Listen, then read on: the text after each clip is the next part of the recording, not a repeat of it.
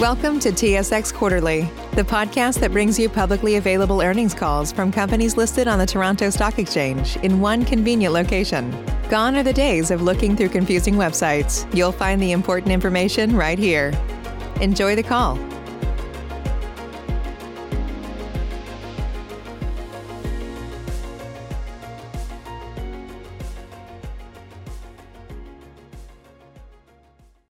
Good day, and thank you for standing by, and welcome to the Suncor Energy First Quarter 2021 Financial Results Conference Call. At this time, all participants are in a listen-only mode. After the speaker's presentation, there will be a question-and-answer session. To ask a question during the session, you will need to press star 1 on your telephone. Please be advised that today's conference is being recorded. If you require any further assistance, please press star 0. I would now like to hand the conference over to your speaker today, Mr. Trevor Bell, VP Investor Relations. Please go ahead. Thank you, operator, and good morning. Welcome to Suncor's first quarter earnings call. With me this morning are Mark Little, President and Chief Executive Officer, and Alister Cowan, Chief Financial Officer. Please note that today's comments contain forward-looking information. The actual results may differ materially from the expected results because of various risk factors and assumptions, and they are described in our first quarter earnings release as well as our current annual information form. Both of these are available on SEDAR, EDGAR, and our website, suncor.com. Certain financial measures referred to in these comments are not prescribed by Canadian GAAP. For a description of these financial measures, please see our first quarter earnings release. Following formal remarks, we'll open the call up to questions. Now I'll hand it over to Mark for his comments. Great. Thanks, Trevor, and good morning. Thank you for joining us. Before I get into our opening remarks, I would like to note that we'll be hosting investor and analyst community at our virtual Investor Day on May 26th. On that day, we'll address in detail the outlook for our business from an operating and capital allocation and ESG performance perspective.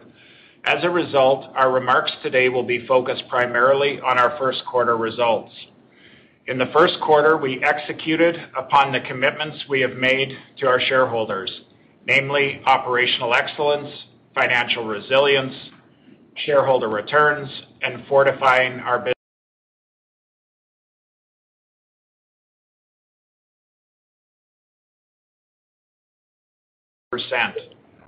Record in situ production of 252,000 barrels a day and a disciplined focus on costs across the company. This performance was supported by increased upgrading flexibility achieved through Syncrude and Base Plant interconnecting pipelines. Within our downstream business, we generated nearly $1 billion of funds flow from operations as our 92% utilization at our refineries continued their industry leadership position. Our physically integrated model generated $2.2 billion of funds from operations, excluding the restructuring charge of approximately $125 million after tax related to our previously announced headcount reductions.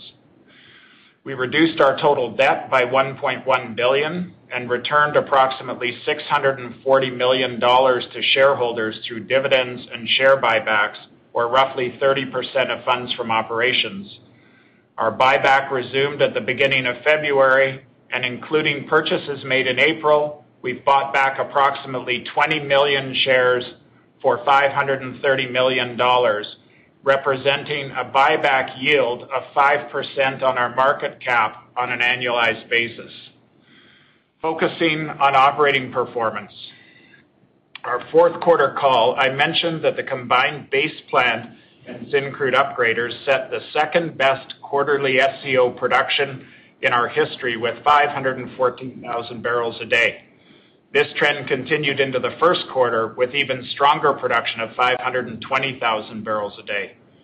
Together, these two quarters mark the highest ever SCO production at our combined upgrading facilities over a 6-month period. This performance reflects our strategy to maximize the value of each barrel. We have a similar good news story on costs, which we continue to drive down. Many of you had recognized the improved cost performance in Q4, closing out the year at the bottom end of our 2020 guidance range. The first quarter trended 12% below these levels, reflecting the significant strides made in 2020 on the initiatives to structurally improve the cost of our business.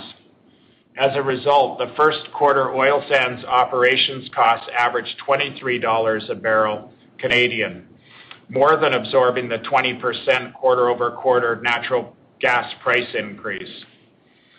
Syncrude achieved 94% utilization with cash operating costs of $32 a barrel during the first quarter.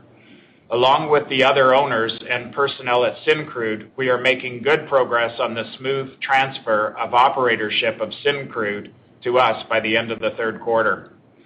At Fort Hills, our net production averaged 51,000 barrels a day, reflecting a change in the mine ramp-up strategy.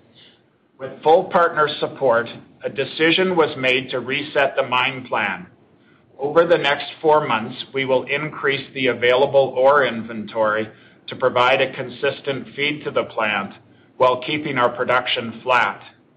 Appropriate ore inventory levels are required to operate the plant at 90% of nameplate capacity on a 2-train operation. This change does not impact our production guidance range for the year. It merely changes the production profile throughout the year. Our downstream had another good market-leading quarter, generating nearly $1 billion of funds from operation, despite continued stay-at-home orders across Canada. We leveraged our midstream assets and expertise to capture robust margins and exported significantly higher volumes. I'm confident that as you see the cracks improve and the Canadian economy unlocks as vaccinations pick up, we will continue to build on this level of profitability, both in volumes and margin increases. Finally, and most importantly, we hold the health and safety of our employees and contractors above all else. Currently, the third wave of the pandemic in Canada is significantly impacting the region of Fort McMurray. Given this situation, and with Syncrude in the middle of turnaround schedule, we've delayed the start of our U2 turnaround at Base Plant until at least June. We will see when this gets finalized. This decision supports the completion of Syncrude turnaround and minimizes the overlap between the two assets. These measures have been taken to ensure our planned maintenance can be performed safely and efficiently. We currently expect no material impact to our 2021 guidance. We also continue to work with the community of Fort McMurray and with governments and other industry players to accelerate rapid testing and now vaccinations in the region. We will continue to provide assistance to the community and its citizens during these trying times. I'll now hand it over to Alister to go through our financial highlights. Thanks, Mark. In the first quarter, as Mark highlighted, Suncor generated $2.2 billion of funds from operations.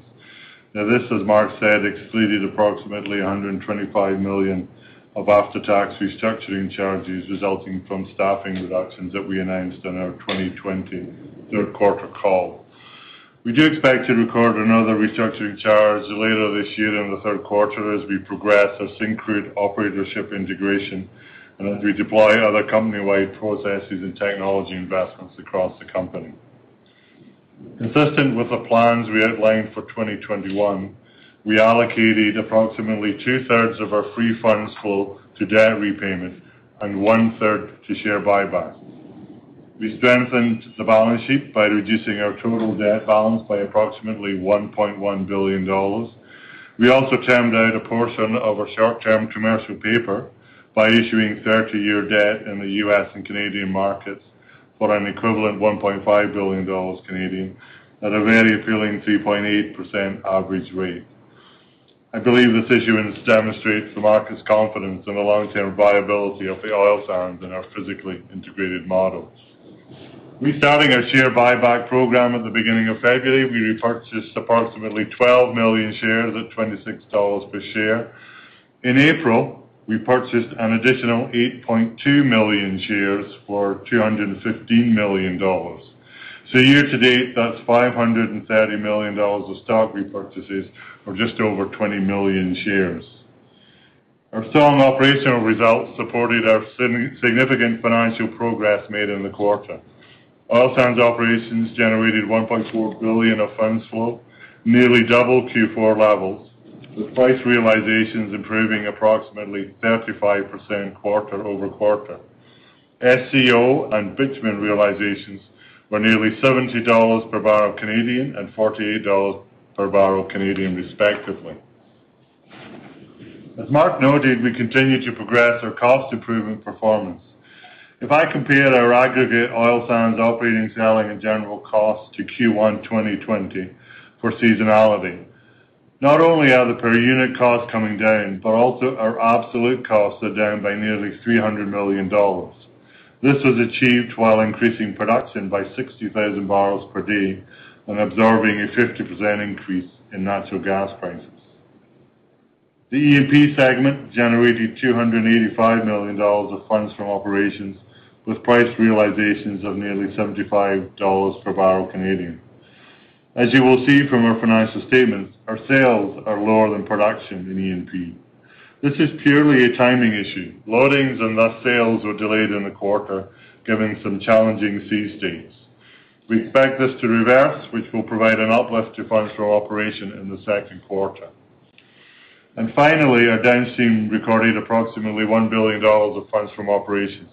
So this is a healthy improvement from 2020 levels, despite the continued and extended stay-at-home orders across much of Canada. I do recognize we benefited from a FIFO tailwind, but our industry-leading utilization rates are a reflection of our integrated model, our midstream capabilities, and our logistics network. Our model allows us to place volumes with the end consumer that others are simply not able to do. As I said in February, given the current macro pricing environment and our solid operating performance, any additional free funds flow is expected to be allocated to debt repayment and share buybacks. Our capital guidance for 2021 will not change, and we maintain our free funds flow allocation of approximately 2/3 to debt repayment and 1/3 to share buyback for 2021. With that, I'll pass it back to Mark for some closing comments. Great. Thanks, Alister. Our first quarter results demonstrate a sharp focus towards operational excellence, financial resilience, shareholder returns, and further fortifying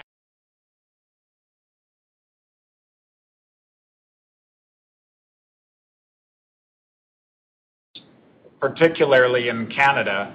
We are positioned to benefit from the large tailwinds expected in 2021 to both our upstream and downstream business and our financial performance. Combined with our focus on costs, margin enhancement, and capital discipline in the form of our $2 billion improvement target, the free funds flow generation capability of our business is stronger than ever. I do hope everyone can join us on our Investor Day on May 26th. We're looking forward to sharing more details about the plans, including the initiatives that are structurally lowering our costs and our capital base, increasing the funds flow generation capability of our business, and adding financial resilience while targeting increased shareholder returns, and achieving all of this with better environmental performance. With that, Trevor, back to you. Thank you, Mark and Alister. I'll turn the call back to the operator to take some questions. Operator? As a reminder, to ask a question, you will need to press star 1 on your telephone. To withdraw your question, press the pound or hash key. Please stand by while we compile the Q&A roster. Save big on brunch for mom, all in the Kroger app. Get 16-ounce packs of flavorful Angus 90% lean ground sirloin for $4.99 each with a digital coupon. Then buy 2, get 2 free on 12 packs of delicious Coca-Cola, Pepsi, or 7-Up, all with your card. Shop these deals at your local Kroger, less than 5 miles away. Or tap the screen now to download the Kroger app to save big today. Kroger, fresh for everyone. Prices and product availability subject to change. Restrictions apply. See site for details. And your first question comes from the line of Greg Pardy with RBC Capital. Hey, good morning. Really just one question for me, Mark, and it's I guess it's digging a little bit back into Fort Hills.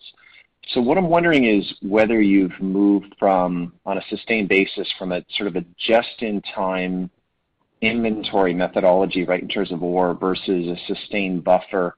And then kind of the follow-up is with the plan that you have laid out, what does that mean for exit rates and then ultimately costs? Yeah. Thanks, Greg.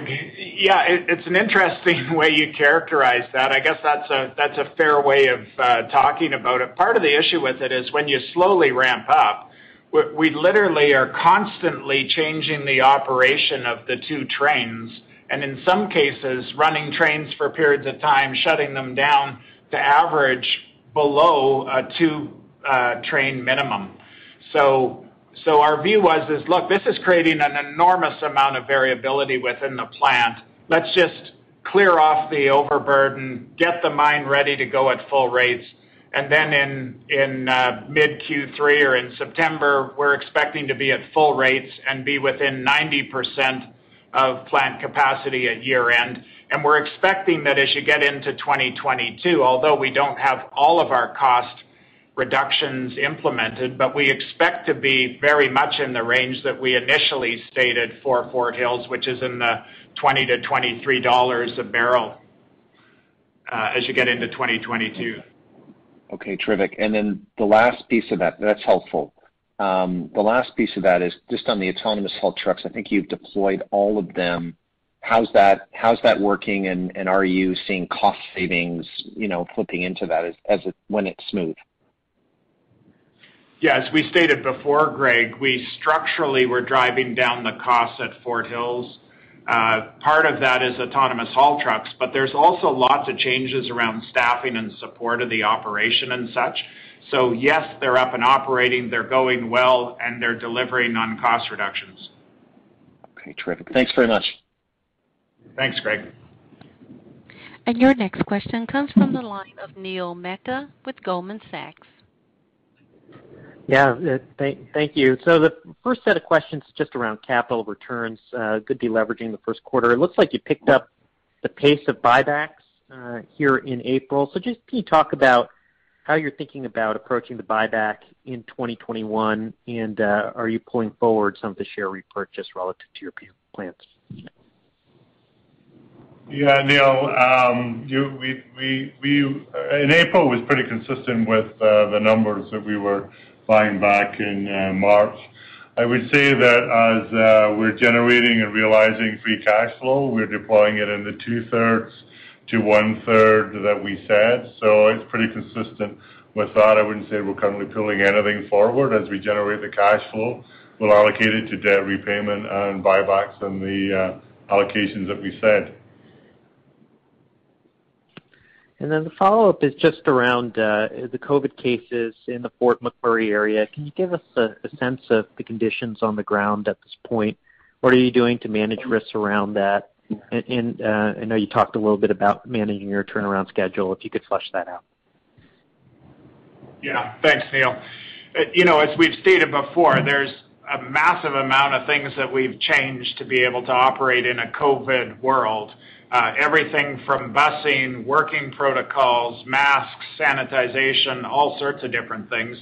This has been augmented recently with rapid testing. We were part of the Canadian CDL Rapid Screening Consortium, and so we implemented that. And I would say that that's now being used across the industry up in Fort McMurray to help in testing asymptomatic individuals. We're finding about 1.4% of the people that are testing positive with our rapid testing and such. And then from that, just recently, we've been working in collaboration with governments in the communities and Alberta Health to be able to accelerate COVID vaccinations within the region. I think this is hugely important and certainly would encourage all of the people in Fort McMurray to get vaccinated as soon as possible. But this is a key focus area, and all the companies are working together on coordinating and accelerating rapid testing and vaccinations. the turnaround, specifically to your question about the turnaround, part of the issue is there's a number of turnarounds going on within the industry right now. Syncrude's into their big turnaround. Our view is that the labor situation was already stressed. The last thing we wanted to do is overstress that. So focusing on Syncrude and getting the vast majority out of that way before we started the U2 turnaround made a lot of sense to us. Just being able to manage within COVID and such, and we're hoping with the acceleration of vaccinations and such, we'll be in a much better situation to efficiently and safely execute the turnaround, and it should actually open up the labor pool. So that's why we've decided to defer. Makes sense, Mark. See you in a few weeks. Thank you, Neil.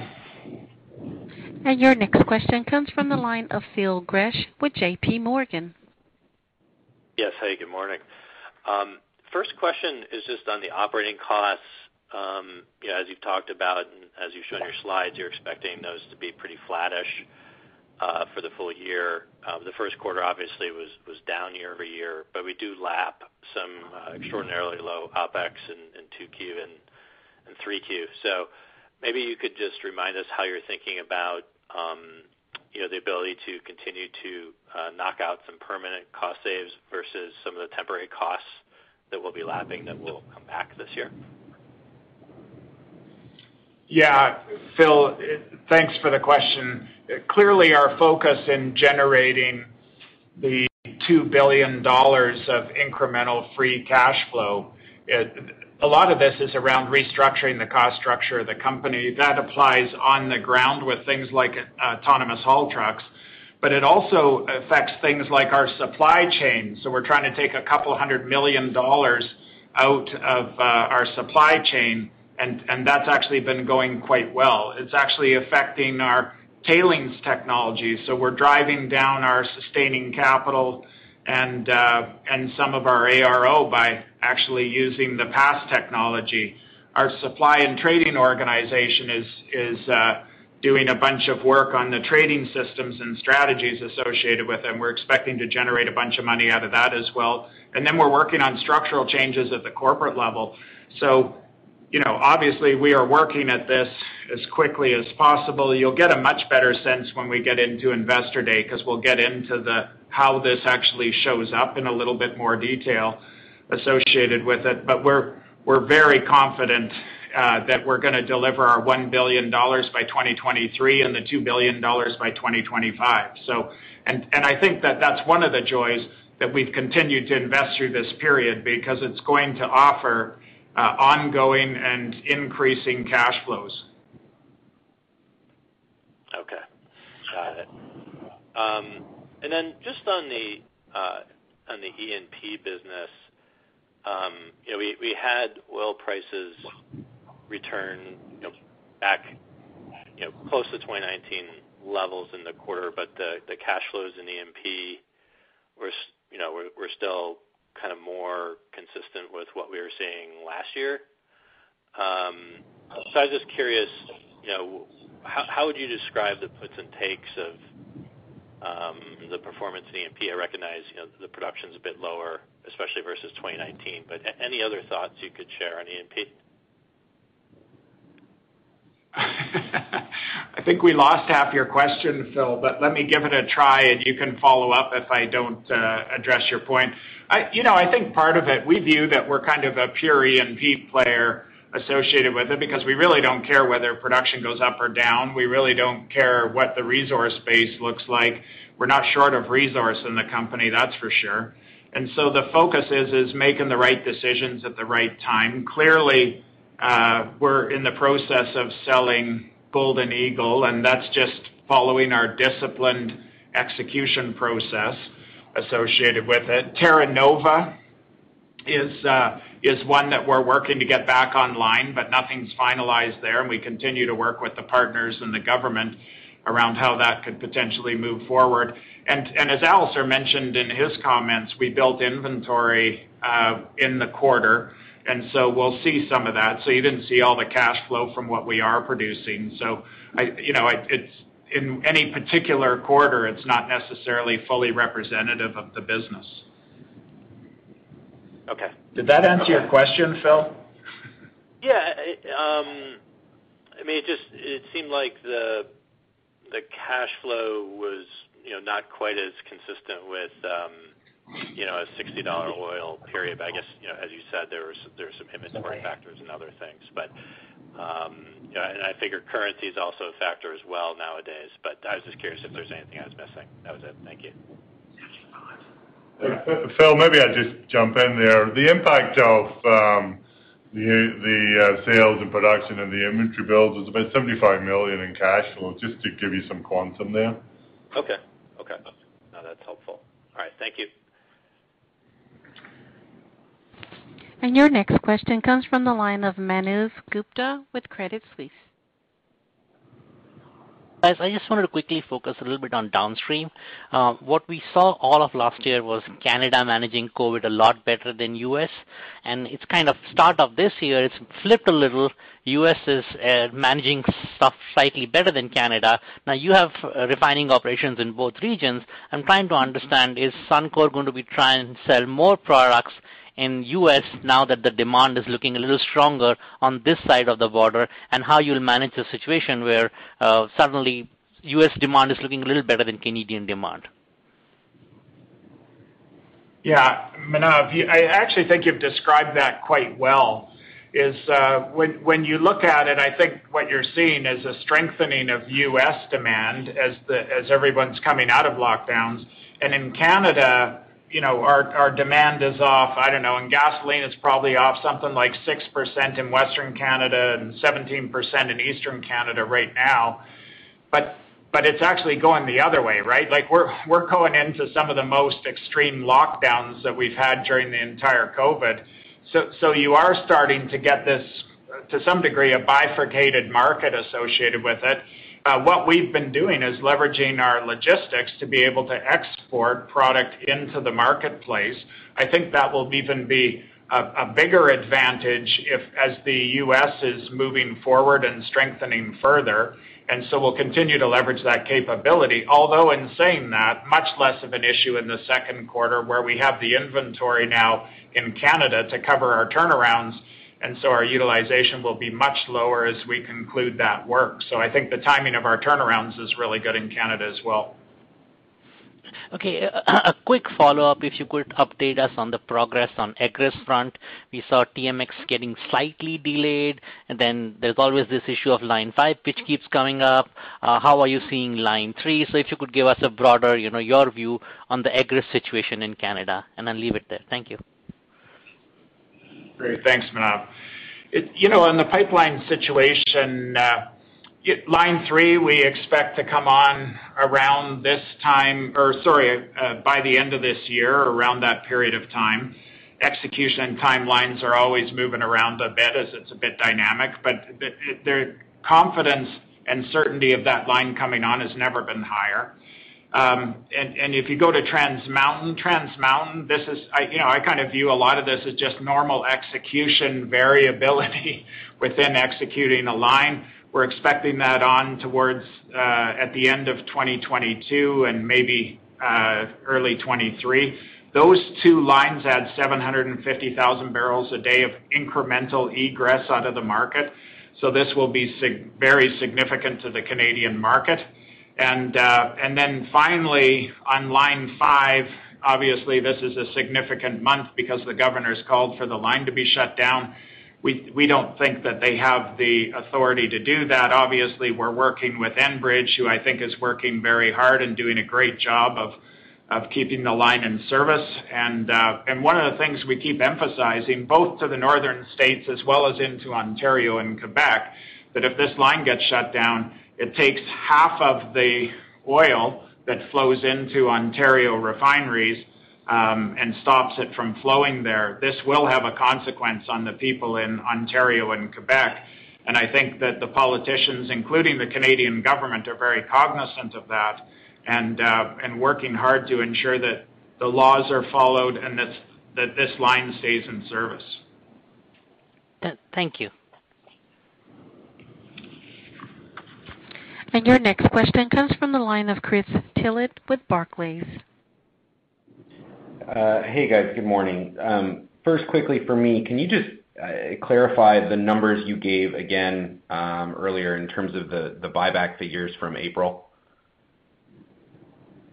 Yeah. So, Chris, in April, we bought $250 million worth of stock back, about 8.2 million shares.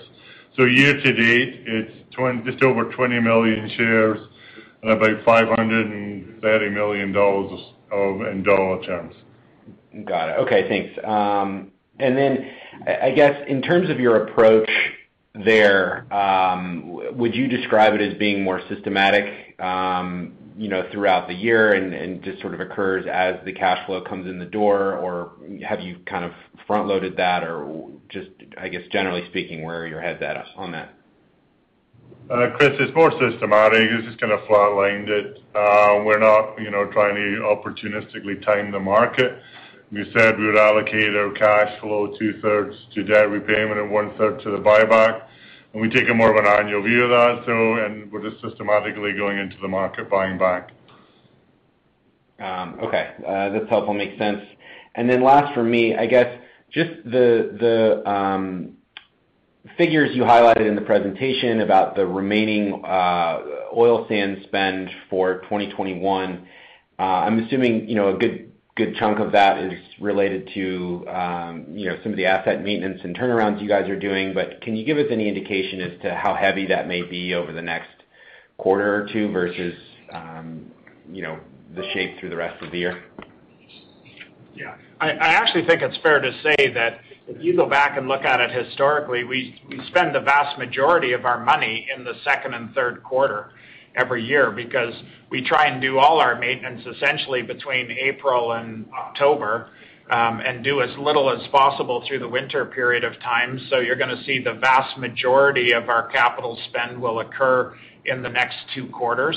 And certainly with the big turnarounds, that's actually where we're spending a good portion of our money. Obviously, moving the turnaround at Base Plant could push some more of that into the third quarter, but most of the money will get spent in the next 2 quarters. Got it. Okay. Thanks, guys. And I'll now turn the conference back over to our moderator for closing remarks.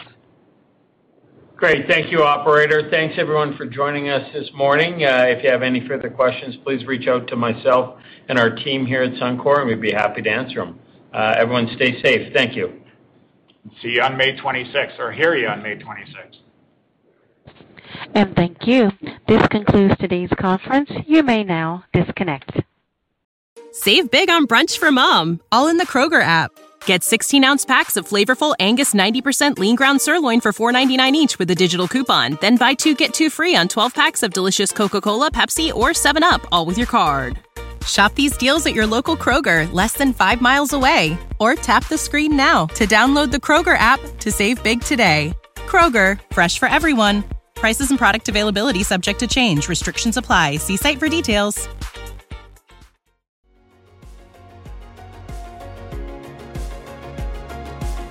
Thank you for listening to TSX Quarterly. If you enjoyed the cast, remember to leave a good rating. And remember, for any additional inquiries, please consult the company's investor relations section on their website. See you next time.